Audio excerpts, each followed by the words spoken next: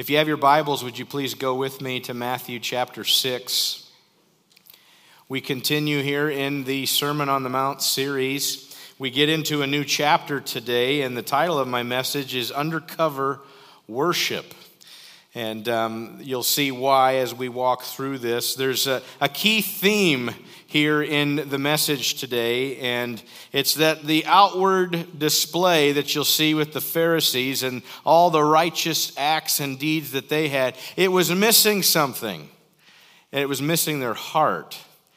And so there's what God can do on the inside of us that's real and genuine. And so it's the outward display versus an inward discipline. And we're actually going to touch on three disciplines as Jesus brings these things forward. The first discipline is giving to the poor. And then the next one he'll touch on is the private prayer life. And then lastly, he'll touch on private fasting. And these are disciplines. These are things that God has called us to as followers of Christ. And not only are they disciplines, but these are acts of worship. We can worship the Lord when we give our resources to the poor. We worship the Lord when we go to Him in private prayer. We worship the Lord when we fast. And Jesus is going to directly confront the Pharisees' hypocrisy. He seems to do that quite often. These religious leaders who had a whole lot going on the outside, but on the inside they were whitewashed tombs. These men were empty, even though they looked spiritual on the outside. The word hypocrite is actually a term for Greek actors who wore masks. Now, these were phonies, these were posers, these were people who looked like they had one thing going on, but they were actually something else. And the issue here that Jesus had with the Pharisees is that they were elevating themselves, they were honoring themselves under the pretense of glorifying God. That's a pretty serious offense. Look at how righteous and spiritual I am as I glorify the Lord. That was the issue that Jesus had. We'll walk through verses 1 through 6, and then we're going to use next Sunday to walk through the Lord's Prayer that He teaches His disciples. And so we'll save that for next week, but then we're also today going to look at verses 16 through 18, because Jesus speaks about private fasting during that section. And so let me pray before we get into the words of Jesus here. And so would you bow your heads with me as we pray together? Father God, I thank you for this time as we gather around your word. I pray and ask that you would speak to each and every heart that is listening. And Father, in this particular area of spiritual disciplines, you know my heart. You know my shortcomings. You know my weaknesses. I am not perfect in these areas, but Lord, you call us into a deeper intimacy with you. And so as I share your heartbeat, Lord, I want to glean from what it is that you have to say. And I want to be used right now to communicate these truths. So Lord, I'm asking for your grace. I'm asking for your help in communicating this message today. Lord, this is an area you desire to strengthen in all of us. And so, Lord, please guide us. Please bless this time. Be with the kids as they lean into Christ. Thank you for those serving in our children's ministry. Bless them today as they lead. We thank you for this time of worship in Jesus' name. Amen. Amen. Folks, would you please stand as we read Jesus' words? Matthew 6, starting here in verse 1. Jesus says, "Watch out. Don't do your good deeds publicly to be admired by others, for you will lose the reward from your Father in heaven. When you give to someone in need, don't do as the hypocrites do, blowing trumpets in the synagogues and streets to call attention to their acts of charity. I tell you the truth, they have received all the reward they will ever get. But when you give to someone in need, don't let your left hand know what your right hand is doing. Give your gifts in private, and your Father who sees everything will reward you. And when you pray, don't be like the hypocrites who love to pray publicly on street corners and in the synagogues where everyone can see them. I tell you the truth, that is all the reward they will ever get. But when you pray, go away by yourself, shut the door behind you, and pray to your Father in private. Then your Father who sees everything will reward you. Now we're going to verse 16. Jesus says, and when you fast, don't make it obvious as the hypocrites do, for they try to look miserable and disheveled, so people will admire them for their fasting. But I tell you the truth, that is the only reward they will ever get. But when you fast, comb your hair and wash your face, then no one will notice that you are fasting except your Father, who knows what you do in private. And your Father, who sees everything, will reward you. All right, you may be seated. Thank you. So let's look at these three areas of discipline that Jesus calls us to. These three acts of worship: giving to the poor, private prayer life, and private fasting. These are not the only spiritual disciplines that the Bible calls us to, but these are three here that Jesus is singling out. And I want to point out this to you. As followers of Christ, please notice Jesus' words in verse 2, 5, and 16. When you give, when you pray, and when you fast. Not if you give, if you pray, and if you fast.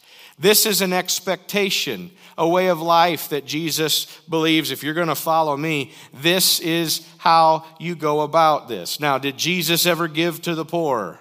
Well, he gave to them in a lot of ways. Did Jesus ever have a private prayer life? You better believe it. He would often go off kind of to the side on his own to spend time with the Father. Did Jesus ever fast? You bet. And we see that Satan would come to him and try to tempt him in the midst of that fast. But this is what Jesus has done. He's given us an example, and he's telling his followers of Christ, this is going to be a part of the way of life for you as a follower of me. When you give, when you pray, when you fast, he speaks to this happening, but he points out, I want you to do this in a manner that is not on this public display so that you're trying to sort of heap these, rewards onto yourself here on this earth. I want people to think good of me. I want them to honor me. And so look at how spiritual this person is. And Jesus is saying, I don't want you to be empty like the Pharisees. I want your heart. And so what you're doing in private reveals to me where your heart's really at. So I want to walk through each of these three disciplines. We'll start with giving to the poor. Okay, and this is not a message about giving to the church. Okay, Jesus pointed out giving to the poor. Okay, this is something separate from the giving to the church, which I think would be really hard for a hypocrite to do. Wouldn't it? It's not like, well, I did what I needed to do at church or whatever I feel obligated to do at church. What does it look like to privately be blessing people throughout the week? That goes beyond Sunday. And that doesn't mean, we've got a nice big, cardboard check and we went, and then called the newspaper and they came and took pictures of that. Look at me giving to the poor through the week. What does it look like to do it without all the pomp and circumstance, knowing that only God knows this and the person that's receiving this blessing, and they can glorify the Lord in this? That's the end goal, not glorify me. Giving to the poor would be very difficult for the hypocrite because in that culture, you were giving to people that could scratch your back in return. Well, what's a poor person going to do for a Pharisee? Other than maybe make them look better. This would be very hard for those that don't understand what it means to truly give to those in need. But let's also touch here on giving in general. These Pharisees would make this a spectacle. I want you to imagine if in the back where we have our tithe and offering container, we actually had this giant chest with a horn coming out of it. It'd be called a trumpet chest or a shofar chest. You see a picture here on the screen. Can you imagine? I mean, a horn kind of has that bell at the end, and it projects the noise that's coming out, the note that's being played. Well, the Pharisees, they would go, and it's almost like they'd go to the bank, cash in their bills to get all the change that they could. So they'd come and they would make a lot of noise when they would dump in their offering. Look how spiritual. They got the Coca-Cola bottle, right? They're dumping it into the trumpet chest. Then you see Jesus making that statement, don't go blowing trumpets in the synagogue. Do you see the connection there? The trumpet chest. Don't go make a bunch of noise thinking, wow, look how spiritual these religious leaders are. They're giving a fraction of what they own, but they're making a big deal out of it, converting their money into the loudest form, dumping it in. Jesus says, give your gifts in private, and your Father who sees everything will reward you. Do you believe that God can see everything? If you're not answering yes to that question, please hear me today. God sees everything. He sees everything. In fact, there's a moment when Jesus is with his disciples, and there's a widow who comes up to give her donation. Perhaps you've heard the story of the widow's mite. And in Luke 21, verses 1 through 4, it says, Jesus looked up and saw the rich putting their gifts into the treasury, and he saw also a certain poor widow putting in 2 mites. God sees every act. And this woman, out of what little she had, she gave much. And she didn't make a huge spectacle out of it. This giving was something that was going on in the heart. And that's what matters. That's what Jesus is trying to point out here, is where is your sense of giving? Where's the motivation coming from? Is it a heart and a desire to worship God? Again, this is an act of worship, giving. Giving sort of detaches you from what you think is yours. Realizing that these are resources that God has given me, and I want to be a blessing with them. If you're interested in looking at what a widow's mite would be, by the offering box, I set a little card that is holding a widow's mite inside of that. If you'd like to see that in person, it's back in the back after service. Take a peek. Very small, very simple, but yet so profound, the magnitude of worship that was going on inside this woman's heart. This past summer, when we were on sabbatical, we were out in Pennsylvania, and we got to stop at the museum for Milton Hershey. Any Hershey fans listening today? Yes, this was one of my favorite stops. Let me tell you, the chocolate, it was coming out everywhere. And, one of the neat things about this particular museum is to see Milton's heartbeat for the poor, to see his heartbeat for philanthropy and how he would give out of his excess. This was a man that he was an entrepreneur, obviously. It was interesting to go through the museum and see all the ways in which he would try to be selling stuff, and even at one point maybe got a little taken advantage of by his dad. Oh, you're trying to sell candy? Let me sell boxes that you put candy in, and almost put his son out of business by making him buy the box that dad needed to make some money on. And you just see all of these things, but some things that really struck me in this museum is that this guy, Milton Hershey, he and his wife, they were unable to have children. And they had a heartbeat, though, for orphans and for those that were less fortunate. And so they began a ministry that would work with these individuals, care for them, give them education. In fact, there was a Bible in one of the display cases that they said that every student that would go through the program would get a Bible. And they would also be assigned a verse. That was their life verse. as they were going through the program. He had such a heart for these kids. And at one point, he and his wife made a decision, we're just going to sign the whole estate over to this orphanage and this school. When we're gone, it's all going to go towards these kids. It was like $60 million. And at that time, I mean, that's just like goober amounts of money. It's crazy. But it wasn't like anybody knew about it. Maybe the lawyers or the individuals that were there to have to make all that make sense legally. But it wasn't until years later, someone from the newspaper caught wind of this, and then it was publicized. You know, Hershey gives away $60 million.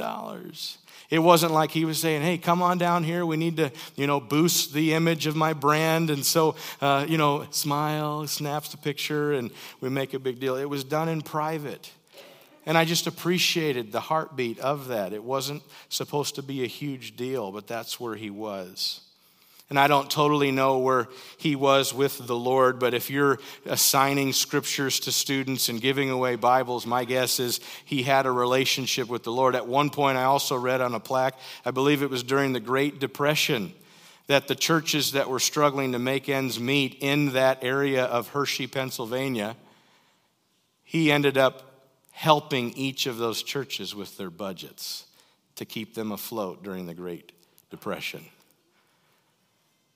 And you see all of these things from a man who clearly the Lord had given him resources, and to see it in a way where it's not his, but these are resources from the Lord. One cool thing, you come in and when you go, they give kids a token, and your token, you scan each thing and you get to hear more about Hershey's life and the things that he's done. But at the end of the experience, the kids get the choice of where they're going to give that coin. And there's all kinds of options for the kids to put that in place, trying to teach them that life is not about you, it's about trying to help other people. And I like the quote that was there, one is only happy in proportion to how he is making others feel happy. And I just appreciate some of those things. Well, these three acts of worship, we understand that giving to the poor is something that God has called us to. And so to be sensitive to the Holy Spirit is important on this. We know that in general, God's telling us to give to the poor, but I think as we move forward, we go, okay, Lord, then show me areas and ways in which I can accomplish this. And God will be faithful to do that. It's possible there's someone listening right now that wouldn't want to pray that prayer because you're afraid of how much God may ask you to give to the poor. Would you be courageous enough to ask God to show you in that area?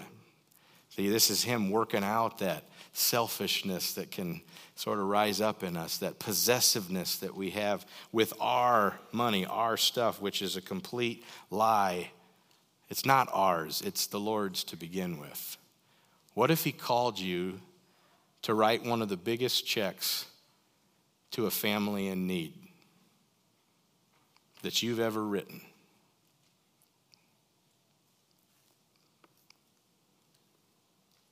What if he had you go over to a house of some people that it might be a little socially awkward and deliver them a meal? And what will people think, you associating with these kinds of people? Well, if you're like the Pharisees, that'll scare you away. But if you're a follower of Christ, you go in with obedience. Let's talk about private prayer life.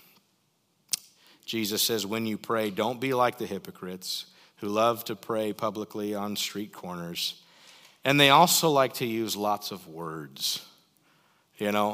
Starting a prayer with 50 to 80 adjectives of who God is. Right, sort of elevating themselves and the ways and the words. You're like, I've never even heard that word before, but it sounds spiritual. And we pray these lofty prayers that sound good, but what's really going on in the heart of a person? Now, hear me, Jesus is not condemning all public prayer. Okay? Jesus is pointing at the motives. The reasons that people are doing it. Is it an imitation, or is it intimacy with God the Father? So it's important to understand a space and a place that you can spend time with the Lord. Do you have that in your life? A place that you can go to that's set aside from the noise. And speaking of setting aside from the noise, there's all kinds of distractions that we have in our life. And sometimes the best space and place you can go to spend time with the Lord is where those distractions aren't present, so that you're not in the middle of that time and then something interrupts that time. If you know the movie War Room, there was a gal in that movie that had a prayer closet, and that's where she would go to lift the things up to the Lord and to be able to do so without having all kinds of distractions and things that would pull her away. As I mentioned earlier, Jesus would often withdraw to have that time with the Father, to pray.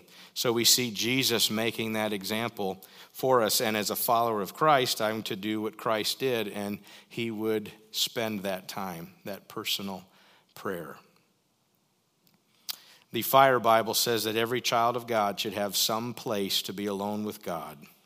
Without such a time and place, we will never develop a consistent and personal prayer life.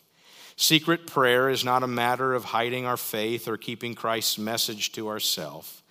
It's a matter of growing in our personal relationship with Christ and then learning to discern the voice of his Spirit as he guides and he teaches us. Secret prayer is especially important, and they give 3 points here. Number one, in the morning, so we can commit our day to God and start out with him on our minds. It's also important in the evening, so we can give thanks to God for his help throughout the day and also consider what he wants to teach us with the day's experiences. And then lastly, number 3, praying whenever the Holy Spirit prompts us or inspires us to pray throughout the day. Sometimes for our own situation, but often for other people. And so the Bible encourages us to pray without ceasing, that this is a way in which we carry ourselves throughout the day. So not only is there private prayer, but there's also just consistent prayer. And a question I would have at this moment is, are you someone who is thriving in your private prayer life? What does that look like for you? This is a discipline. If you believe in the power of prayer, this should be something we do often, something we bring into our faith journey on a consistent basis. There's power in prayer, and believe me, the enemy knows this. So how can he distract you? How can he pull you away from one of the very weapons of warfare that God gives us? How can I muzzle this Christian so that they can't call out to the one who's more powerful than me? The enemy will try to keep you from engaging in prayer. Let's shift now to the discipline of fasting. And this particular topic sometimes I think can be confusing in the church world and the reasons why people do it. And so I just want to touch on that for a second. First off, fasting is actually feasting.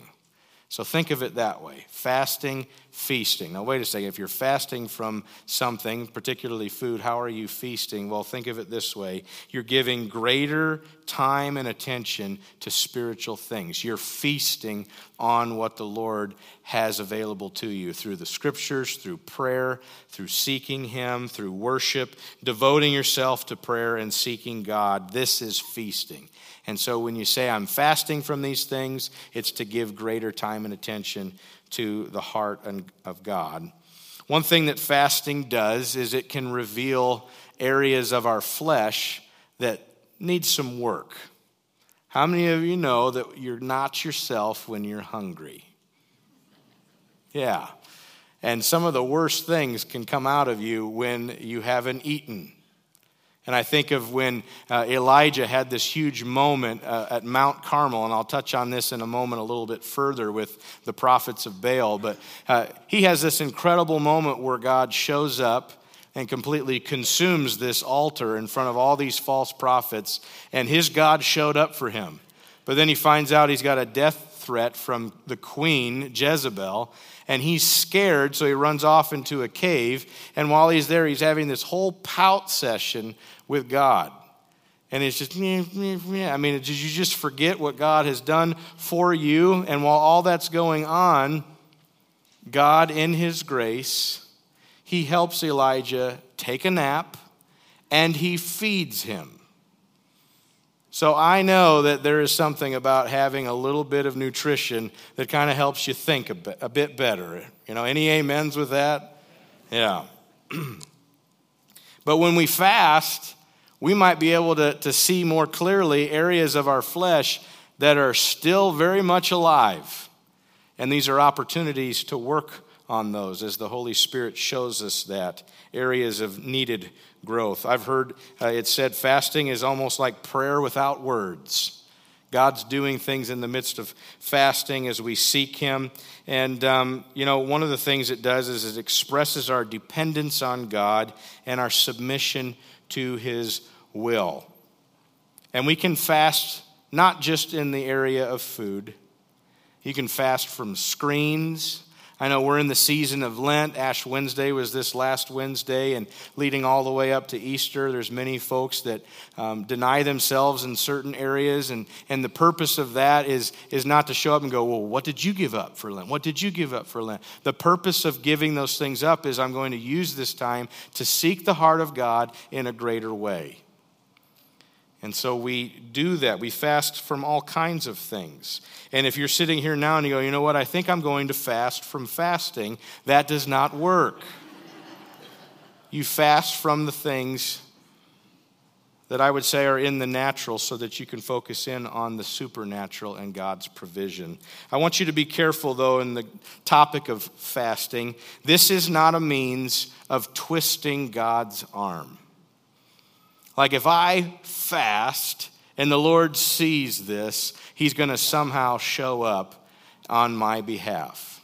Okay, I think that you're going to seek him in greater ways during that season or that time frame of fasting, and you will experience the hand of the Lord. And so fasting was helpful in seeing God show up. But if you're sitting there going like, oh God, that's the false prophets that Elijah met at Mount Carmel. They were like cutting themselves and dancing all around and doing all kinds of goofy things, trying to call down their false god to do what they needed this false god to do. And Elijah, he just like steps up, it's like, all right, God, I need your help. And boom, down comes the fire, licks up the altar, everything on it, all the water that was around it, completely licked up, including the stones that they had set up for the altar.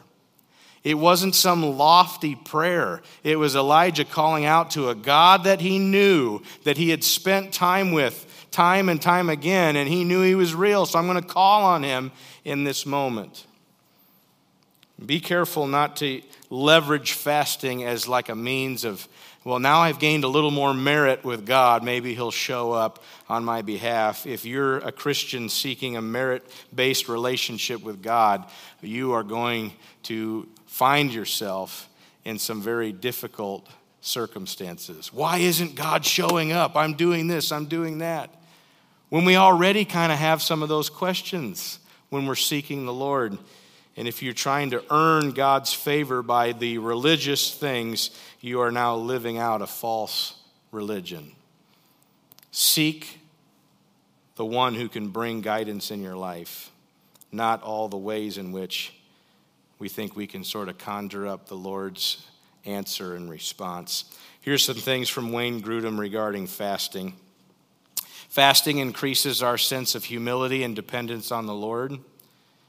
Fasting allows us to give more attention to prayer. Fasting is a continual reminder, just as we sacrifice some personal comfort to the Lord by not eating, so we must continually sacrifice all of ourselves unto him. Fasting is a good exercise in self-discipline, for as we refrain from eating food, which we would ordinarily desire, it also strengthens our ability to refrain from sin. to which we might otherwise be tempted to yield. Fasting also heightens spiritual and mental alertness and a sense of God's presence as we focus on the material things of this world, focus less on those things, and obviously pursuing things of the Lord. And fasting expresses an earnestness and urgency in our prayers. And so we fast for a purpose. David Platt says it this way: one day all of our praying and all of our fasting in pursuit of God will culminate in the goal of our salvation. Everlasting, uninterrupted, uninhibited, unimaginable, indescribable, all-satisfying communion with God. There was a point where Jesus was being questioned by the religious leaders, and Jesus had his followers, and they're going, "Why aren't you fasting?" And Jesus says, "Well, they'll fast when I'm gone." But he was with them. And there's a day where there won't be the need for this fasting, because we will have that relationship and that communion with God that's not hindered by the curse of sin. And we will experience God in all his glory. Let's talk a bit about Jesus expressing the rewards for this private devotion and disciplines. Verses 4, 6, and 18. Your Father who sees everything will reward you. Verse 1 actually kicks it off too. Don't do your good deeds publicly to be admired by others, for you will lose the reward from your Father in heaven. If you want earthly recognition, to some degree, that may be all it could be. But if you operate in the ways that God is calling you to and doing things in a private manner, there's rewards that await you in heaven that will last forever. Now, I'm not saying that anytime you're publicly recognized for something, all of a sudden God's like, well, I guess we'll take that off for when they get to eternity. Sometimes there will be moments where we recognize people, and the key, though, is who's being glorified when we recognize the individuals. Do we reflect the glory of God and give it back to him, or do we start to take that for ourselves? And the thing about secrecy is it reveals the heart and the motive that's really going on inside of us. Are you about pleasing God, or are you about pleasing man? That's really what it comes down to. And doing these kinds of things in a private way, I think, comes against the desire to try to please men, pleasing the people around you. So back to the key theme, outward display versus an inward discipline. That's what Jesus is addressing. So I kind of asked the question here, where are things at for you spiritually? On a deep level inside of you, do you have the realities of what Jesus is talking about? Are they at work in your life, or is it primarily an outward display thing? We check boxes. We go to church, and then that's about it. The rest of the week, I just go do my own thing. Oh, Sunday's back again. We must go to church. But what's happening inside of you Monday through Saturday? What does that look like for you? I recall being at a men's event at Twin Lakes Bible Camp, and the speaker that year talked about how private holiness precedes public effectiveness. Your private holiness precedes public effectiveness. So, in other words, what I'm doing privately will actually set the tone for how successful I'm going to be with the call of God on my life and the things that he wants to do in and through me. Jesus clearly states this in John 15. He goes, apart from me, you can do nothing. So the more I remain in him, the more I'm going to produce fruit and how God's going to use me in the call that he has on my life. So the time that you spend with him will determine how fruitful you are for the Lord. So I have a few questions here in closing. The first one is this, to everyone listening: do you desire to grow in the disciplines that we talked about today. To grow in generosity and giving, to grow in your prayer life, to grow in the area of fasting and what that looks like. Do you desire to grow in any of these areas? And it's possible right now you're saying, yeah. But I want to ask you the question, why? Why do you want to grow in those areas? Is it because it's the spiritual thing to do, and that's what Pastor Russ says, and so I'm going to just do this because somehow I'm going to receive favor from God? Or is it because you desire to grow deeper in your relationship with your Heavenly Father?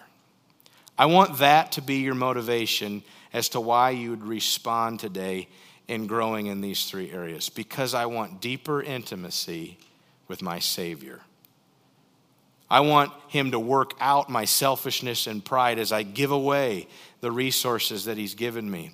I want to experience him and encounter him in deeper ways as I spend that time in communion and prayer with him each day. And I want to be someone who can say no to all these things from the world and say yes to the spiritual things that he has for me, setting aside all the distractions, and yes, maybe even food, so I can feast on the things that God would want me to partake in.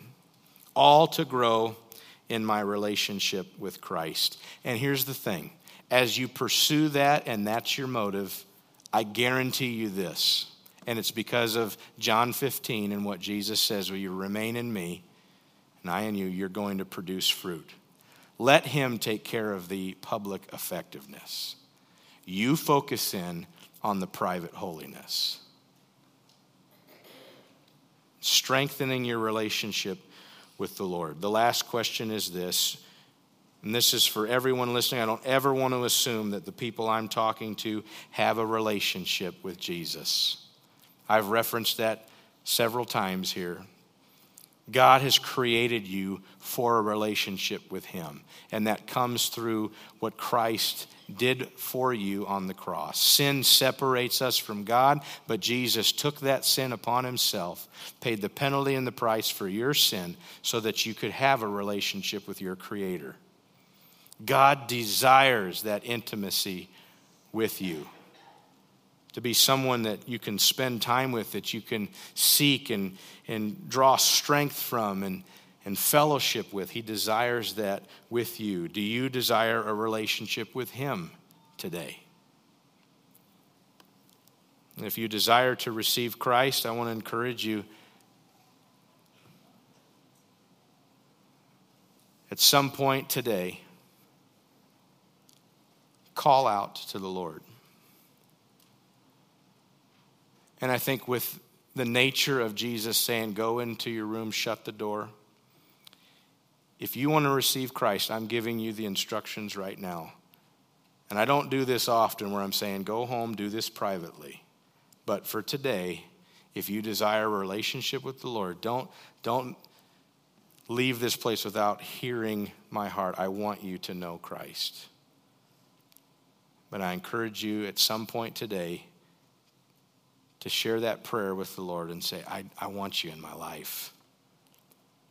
Please forgive me of my sin that separates me from you, God. And I want to receive you as my Lord and Savior.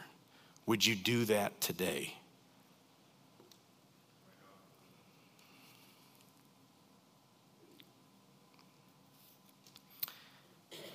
Again, as we seek the Lord, and the private holiness will help us to be effective and fruitful followers of Christ. I'm going to close this time with prayer, but then that prayer is going to lead into a clip from the movie War Room. And I'm going to let this prayer warrior's prayer speak over each and every one of us, that God would call us into a deeper relationship with him and that he would raise us up. Would you pray with me? Father, we thank you for this time. Lord, I believe your Spirit is speaking to each and every one of us. Perhaps there's some areas here of spiritual disciplines that we're not pursuing. Let us not pursue them because it's the religious thing to do, but let us pursue these because we will grow in our intimacy with our Lord and Savior, Jesus Christ. Holy Spirit, I pray that you would help to take this word, plant it deep into our hearts, produce fruit. In Christ's name, amen.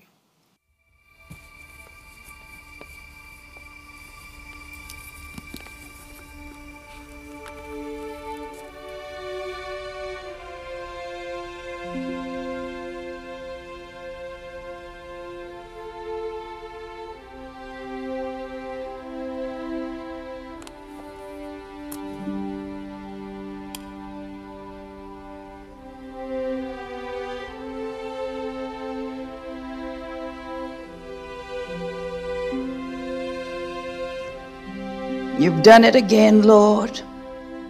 You've done it again.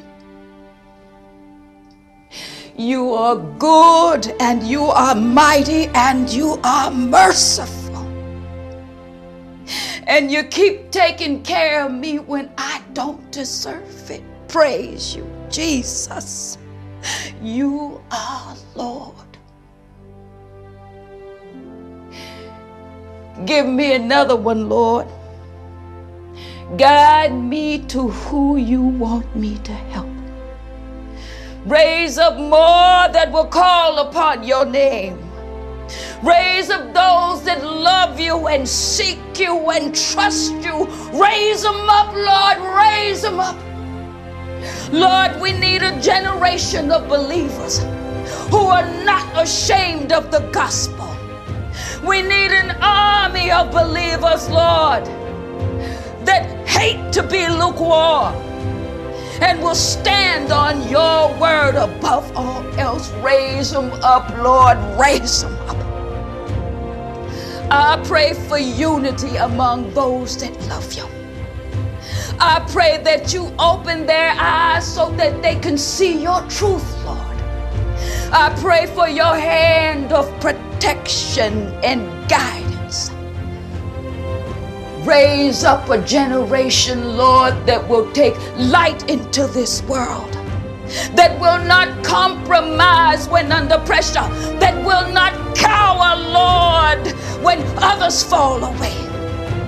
Raise them up, Lord, that they will proclaim that there is salvation in the name of Jesus Christ. Raise up warriors, Lord, who will fight on their knees, who will worship you with their whole hearts, Lord.